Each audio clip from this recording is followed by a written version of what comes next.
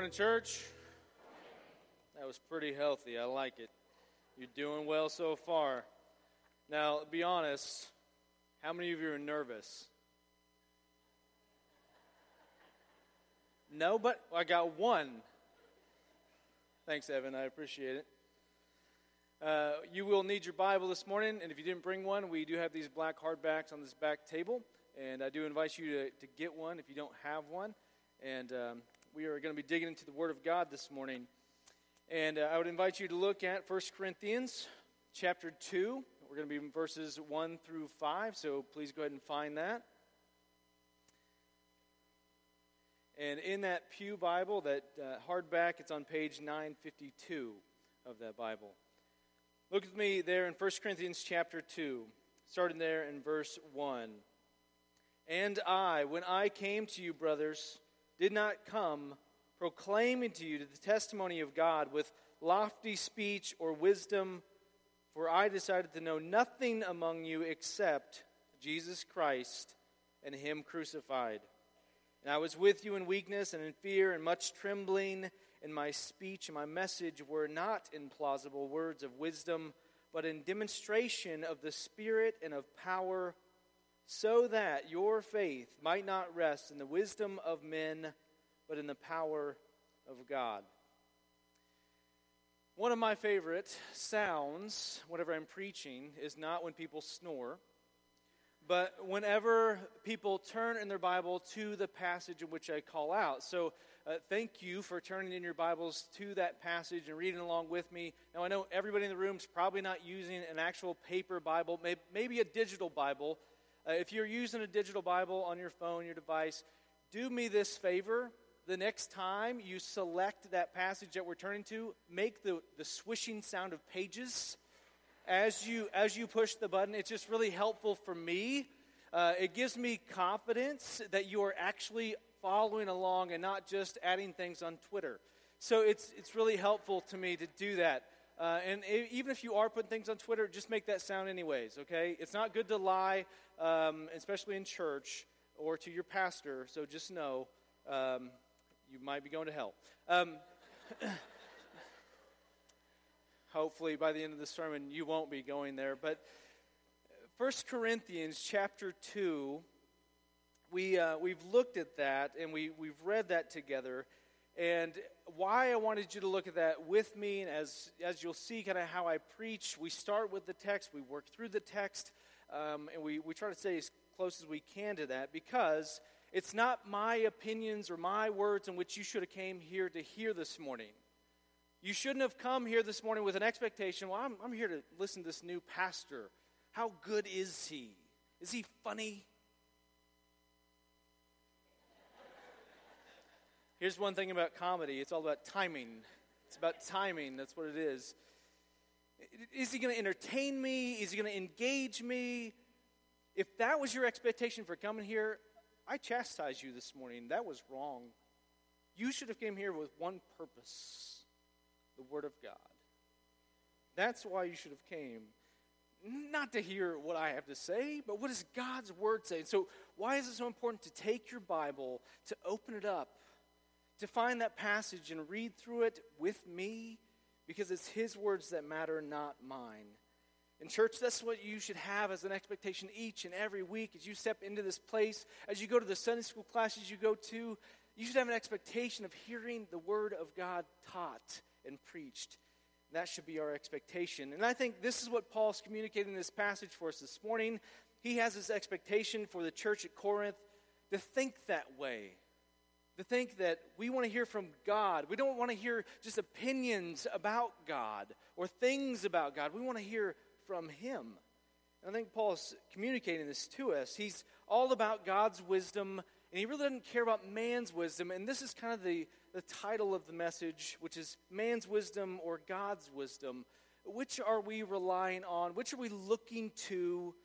And I think Paul clearly shows us here that his strategy for ministry, which I believe our strategy for ministry, my strategy for ministry, should look like this. That as we begin this journey together, what are we to be about? What should we be focused on? we should be focused on the wisdom of God and not just focusing on people's opinions or man's opinions, the pastor's opinions, the elder's opinions, but what does God's word teach us and show us? I think this is what Paul is trying to get across to us this morning. The heart of our faith is in the wisdom of God and not into anybody else's. It's into his wisdom. And so let's walk through this passage this morning. Let's start back in verse 1 there in 1 Corinthians chapter 2. And it says this, "And I, when I came to you, brothers, did not come proclaiming to you the testimony of God with lofty speech or wisdom." There's a phrase that's used in here, the testimony of God. This is a phrase that's used all throughout the Bible. You'll see it in the Old Testament and into the New Testament. And what Paul is referring to here is the witness that God has given humanity, what he has revealed to us. And Paul uses it more in the sense of really the Word of God that he knows, and also the revealed Word in the flesh, Jesus Christ. This is the one. This is the testimony of God that Paul is wanting the people to hold on to and cling to. And we see this all throughout the Old Testament into the New. And Paul is treating the Word of God with the highest of respect, with the most intense of study. And this is what he wants the people of Corinth to see as well. That this testimony of God, as he came and proclaimed this to them, he didn't come and proclaim it to them with a large vocabulary. He didn't come with lofty words, or maybe your translation, if you have a different translation, it might use the words eloquence, or excellence, or superiority. Paul didn't come preaching and teaching this kind of what the Bible teaches in any kind of loftiness, but right in an accuracy of what does it say. Paul's preaching of the Word was not filled with these fancy words, $10 words, or depending on where you live, $100 words, whatever, and how people talk and maybe use a certain vocabulary to manipulate you in a way to believe a certain thing. Paul didn't do that. He simply preached what he knew, and that was the Word of God, and that's the only thing he preached, and it was a salvation, and salvation found in Jesus Christ alone. The authority in which Paul preached, it was preached not with his own giving of authority, but of what God has given him in his authority. His authority stopped at where the Word of God stopped. He didn't go beyond it. He didn't stop short of it. That's where his preaching landed. Paul's preaching and teaching, it was based upon what he understood the Word to say, what he'd known from his encounter with Christ as well. Nothing more, nothing less. And this should be our expectation as well as we study and read the Bible and preach and teach the Bible. Not stopping short and not going past, but staying right where God has shown us to be. All of what Paul taught was always weighed against what did God's wisdom say? What did God's Word say? And not just taking his own opinion or maybe what the church's opinions were, but what does God's wisdom say? Look at verse 2 with me. Verse 2 says, "For I decided to know nothing among you except Jesus Christ and him crucified." Notice here in verse 2, he says, "For I decided." This is a conscious decision in which he's made, right? It was conscious for him to preach and teach this way. This is not some accident that he had. Like, this kind of caught on. I think I'm going to just keep going in this vein of thought. This is not how Paul thought.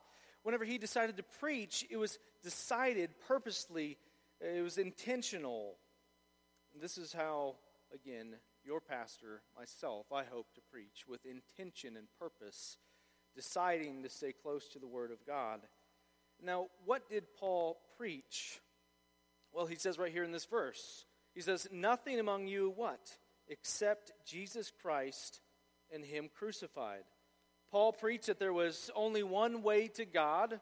There's not many ways. There's only one way, and it's through the Son, Jesus Christ. And that is the perfect Son of God. And that this perfect Son of God, he was nailed to a cross, that he would be a wrath-absorbing sacrifice for all those who would believe and trust in this Son, and that the wrath of God would be absorbed in him, and that the justice of a holy God would be satisfied in that Son.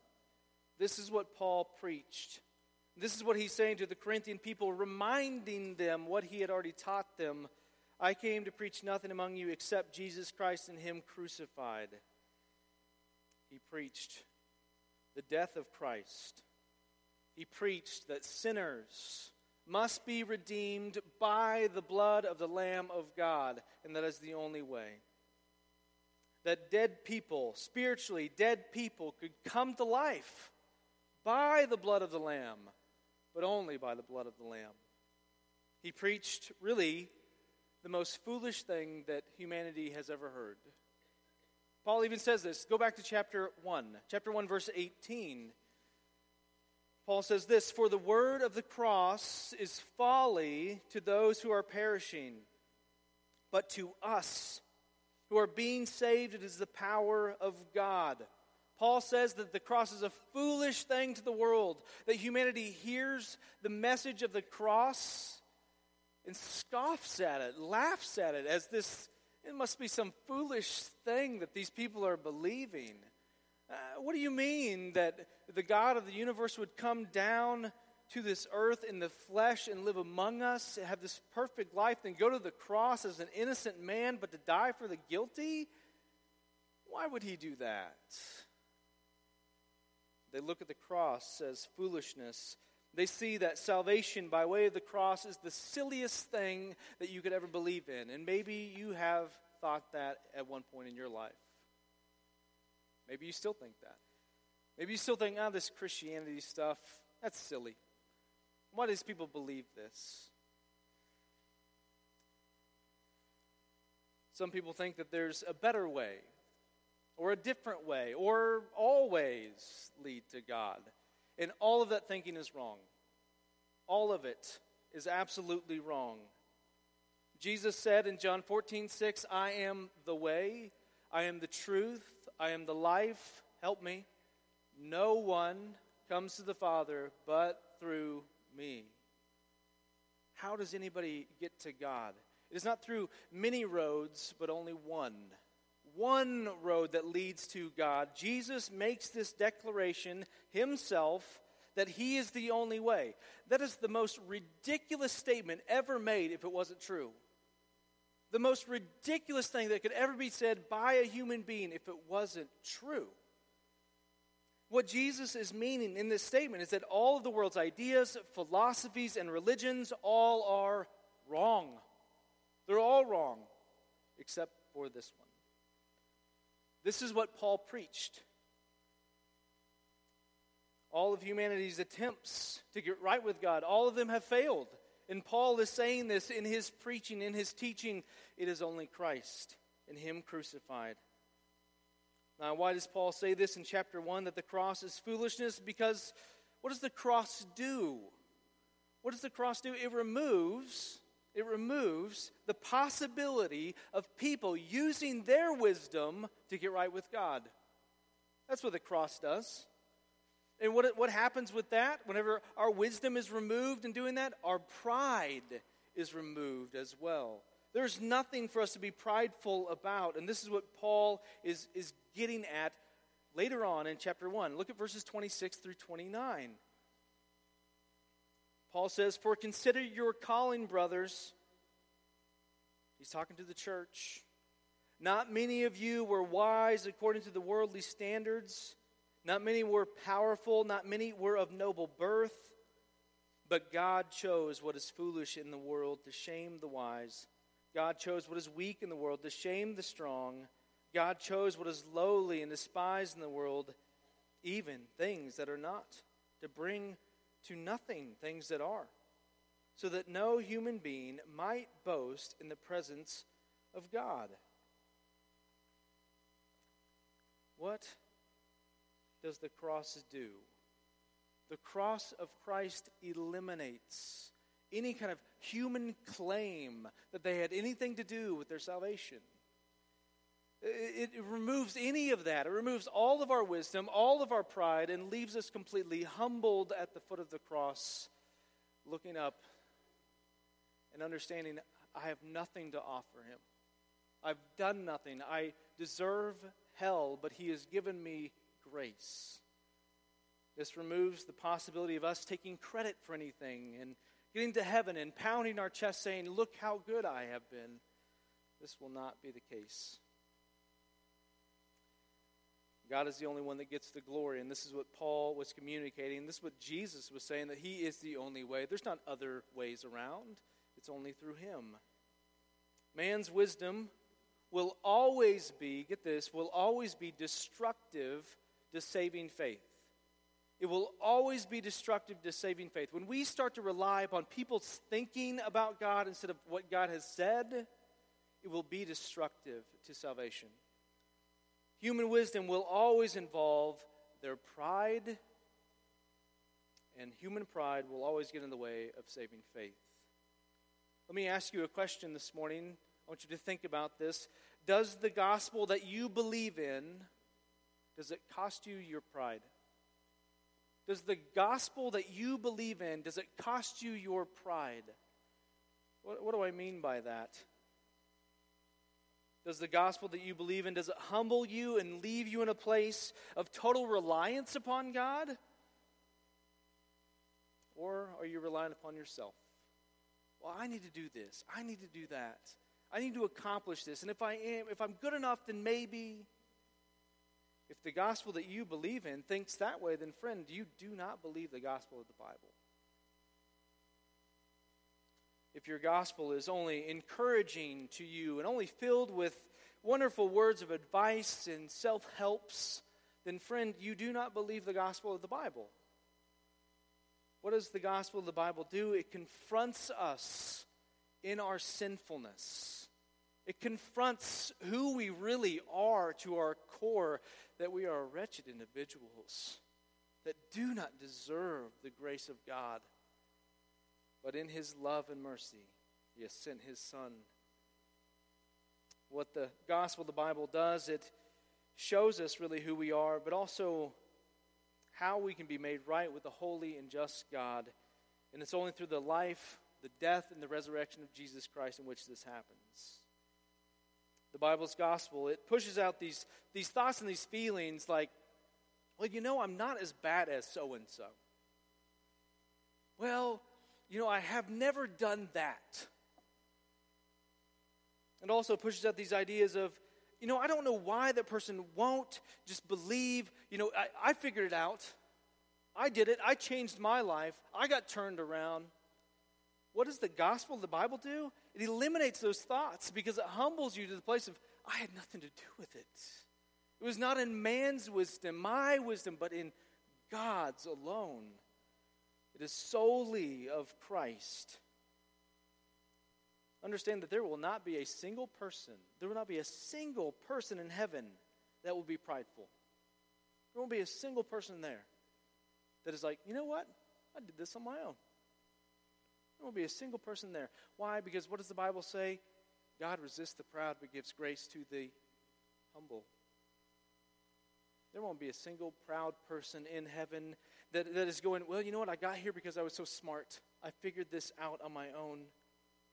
Let me give you another question to chew on this morning. Do we treat the cross of Jesus as foolishness? Like Paul is saying, the world looks at the cross as that's foolishness. Do you, Christian, do you view the cross as foolishness? And you're thinking, well, Pastor, no. No, I'm a Christian. I'm a believer. Of course not. Let me help you think through this for a moment. Let me give you some examples of how this happens, of how we treat the cross as foolishness. It's whenever we hold on to a tradition that we might have. We're a Baptist church, right? Do we have traditions? You giggle. Yeah, it's for real. I've been there my whole life in a Baptist church. Whenever we have a tradition in which we cling to, we hold on to, but then all of a sudden we have been confronted with the Word of God, and our reaction is, I don't know, I really like this tradition. I really like this thing. We cling to that and we ignore the Word. What have you done?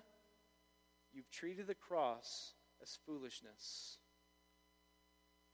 The Word became flesh, dwelt among us. He showed us how to live, how to love, but also how to obey the Word of God.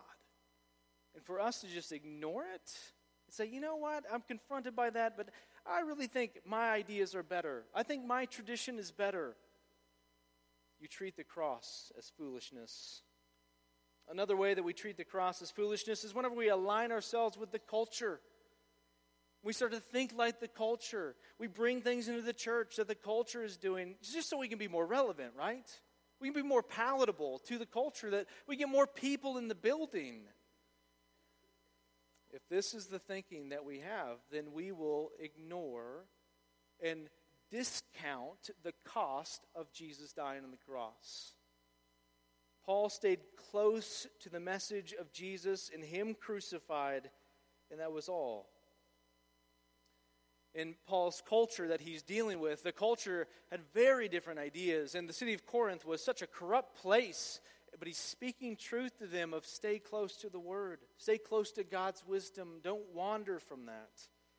And when Christians or a church start to use their own wisdom instead of the wisdom of God, it's that moment that they look at the cross and see it as foolishness, just like the world does. Let this never be the case about us. Look at verse 3 in chapter 2.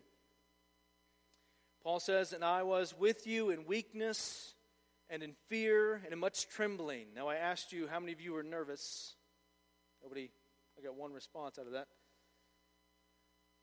Paul is saying that he came not nervously, but he was weak and in fear and much trembling.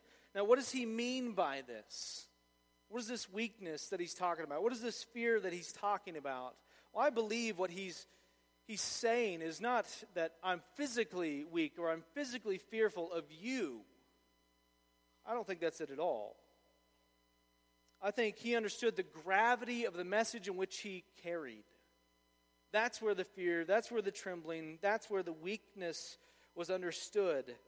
He knew that he was only a man and a wretched one at that. What does Paul say about himself?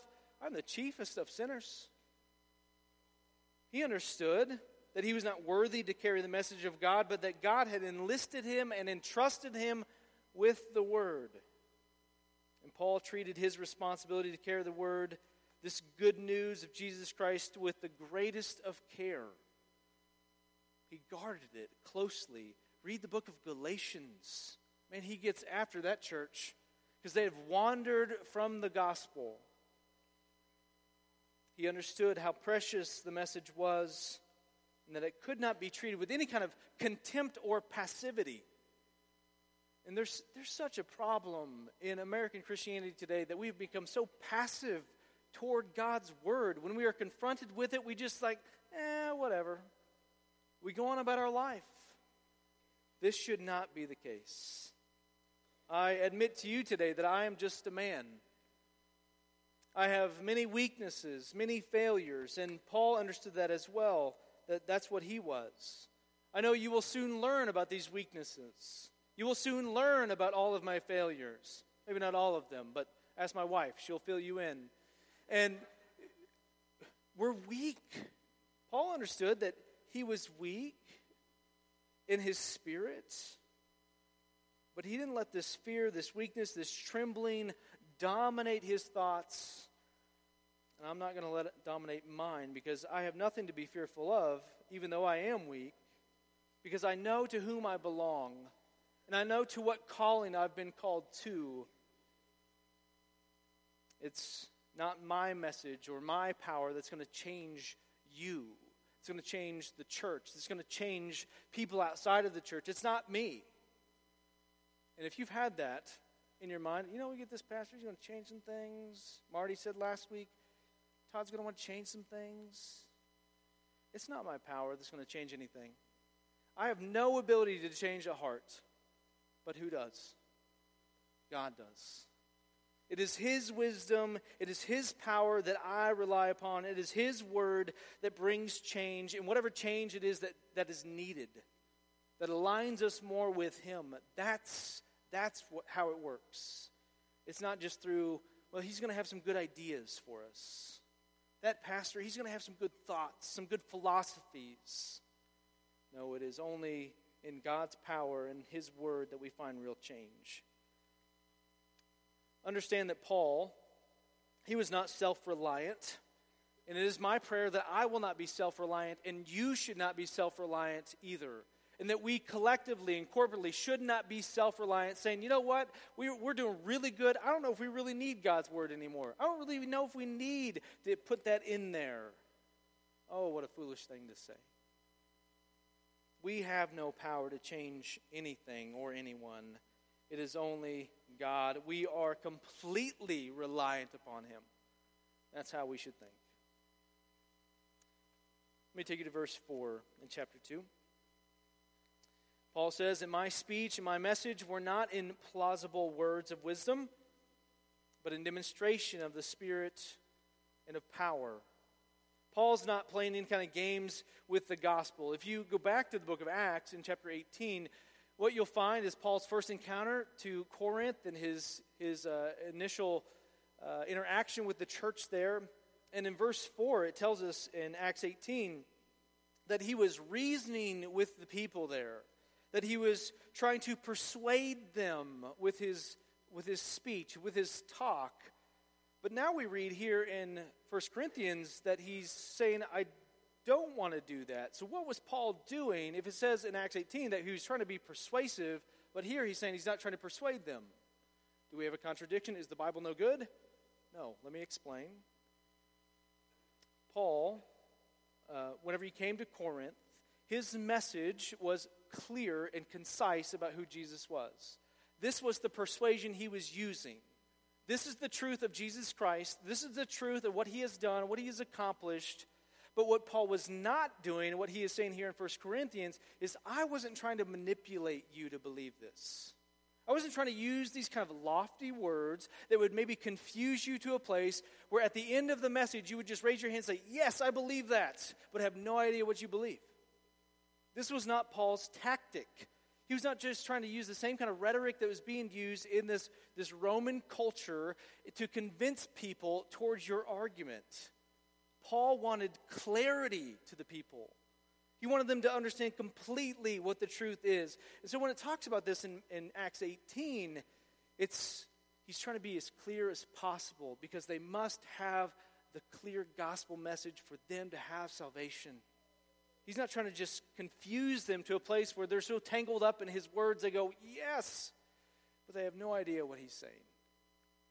This is my hope as well, is that we would not get caught up in the cleverness of people, in the cleverness of your pastor or of your teachers, but again, you would stay to the clarity of the word, the wisdom of God.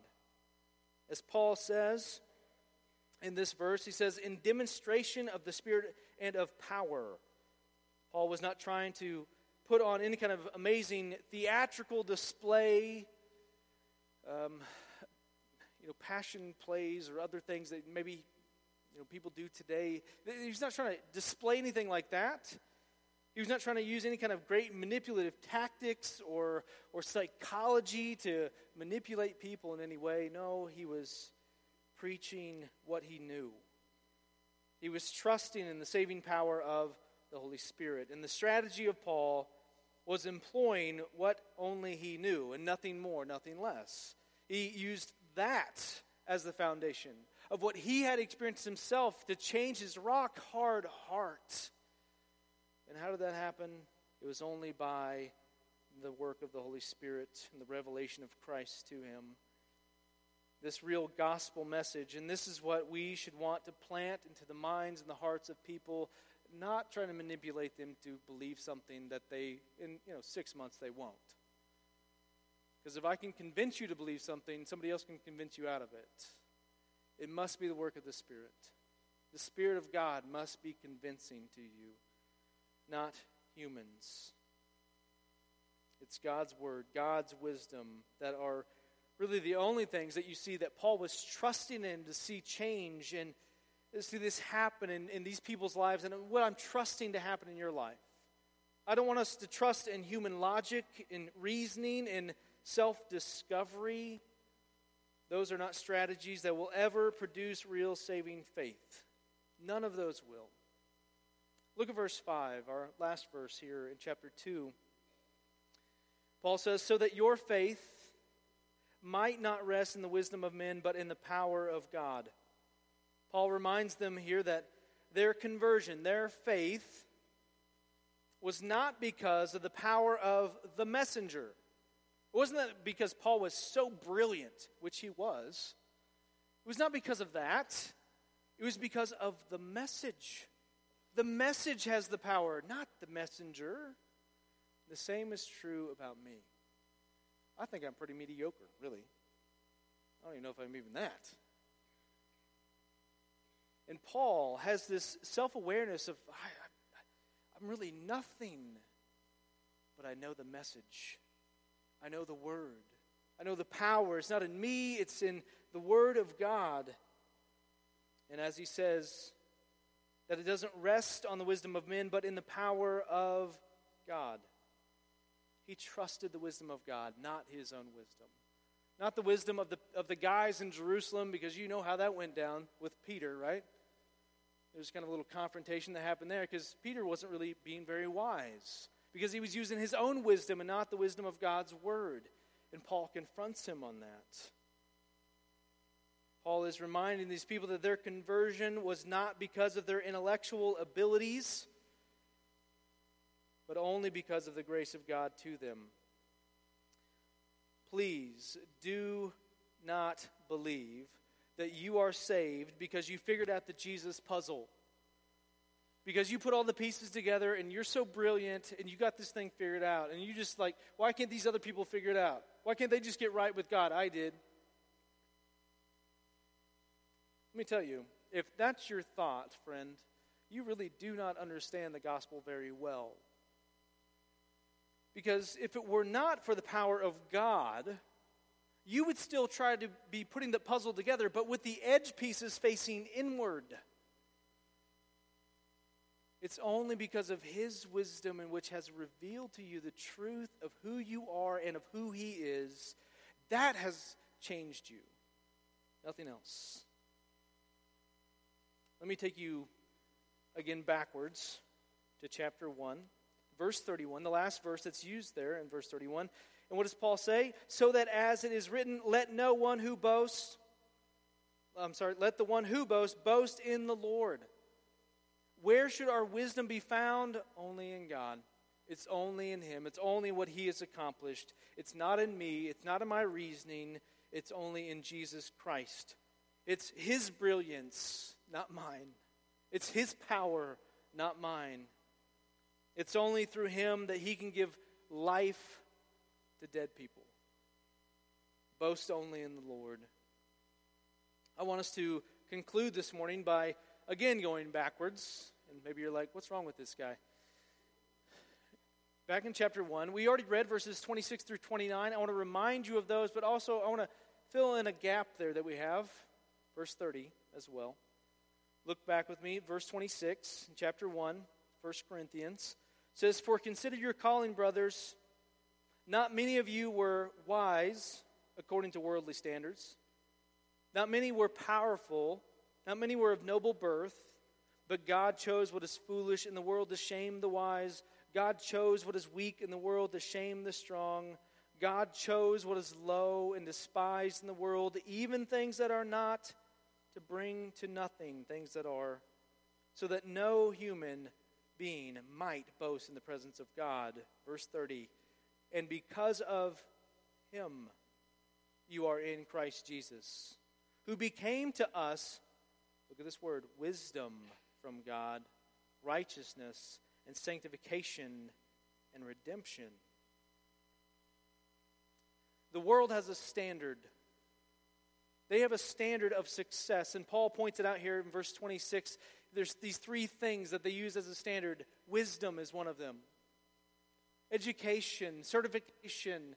Well, are you qualified? Do you have these things? Oh, you don't, so you're disqualified. They use that as a standard of success. The second is power. How persuasive are you? How powerful are you? What size is your army? The third is nobility. Well, where do you come from? Who are you connected to? But what does God choose to use? The exact opposite of those things, right? You see 3 times it says God chose, God chose, God chose what? The opposite of what the world thinks is going to work. God chose the opposite to bring about salvation for us. It is not through your abilities and what you can do, but only through the death of his Son. Look at verse 30 again. It says, and because of him, notice that it didn't say you, because of him, you are in Christ Jesus. God does not need your assistance. Did you know that? Is that a revelation to you this morning? He does not need your assistance. But we sure need his, don't we? Oh, we need his, don't we? My prayer is that we would only preach the cross of Christ and not add to or take away from anything. My prayer is that we would only use the wisdom of God and not try to help God out by making things more palatable and more comfortable. We soften the message of the cross that, oh, we are wretched sinners in need of a great Savior. Let us never soften that message and change the great news of Jesus to just some okay news about Jesus. The worship band's going to come up at this moment. And friend, I just want to put in front of you today that maybe if you have questions about your faith, about salvation, about baptism, about church membership, we invite you at this time to come and engage us in those talks. We have staff and elders that will be down here to talk with you. Maybe you feel uncomfortable in that. Just know as well that we will be around. So these people that you will see here in front, find us later. We would love to talk to you about those things and engage you in those conversations. Today is a day to make a choice. Am I going to focus my life and let my trajectory of my life be focused on man's wisdom or upon God's? Would you pray with me? Father in heaven, Lord, you have clearly shown us that all of our efforts, apart from the saving work of Christ, are all in vain.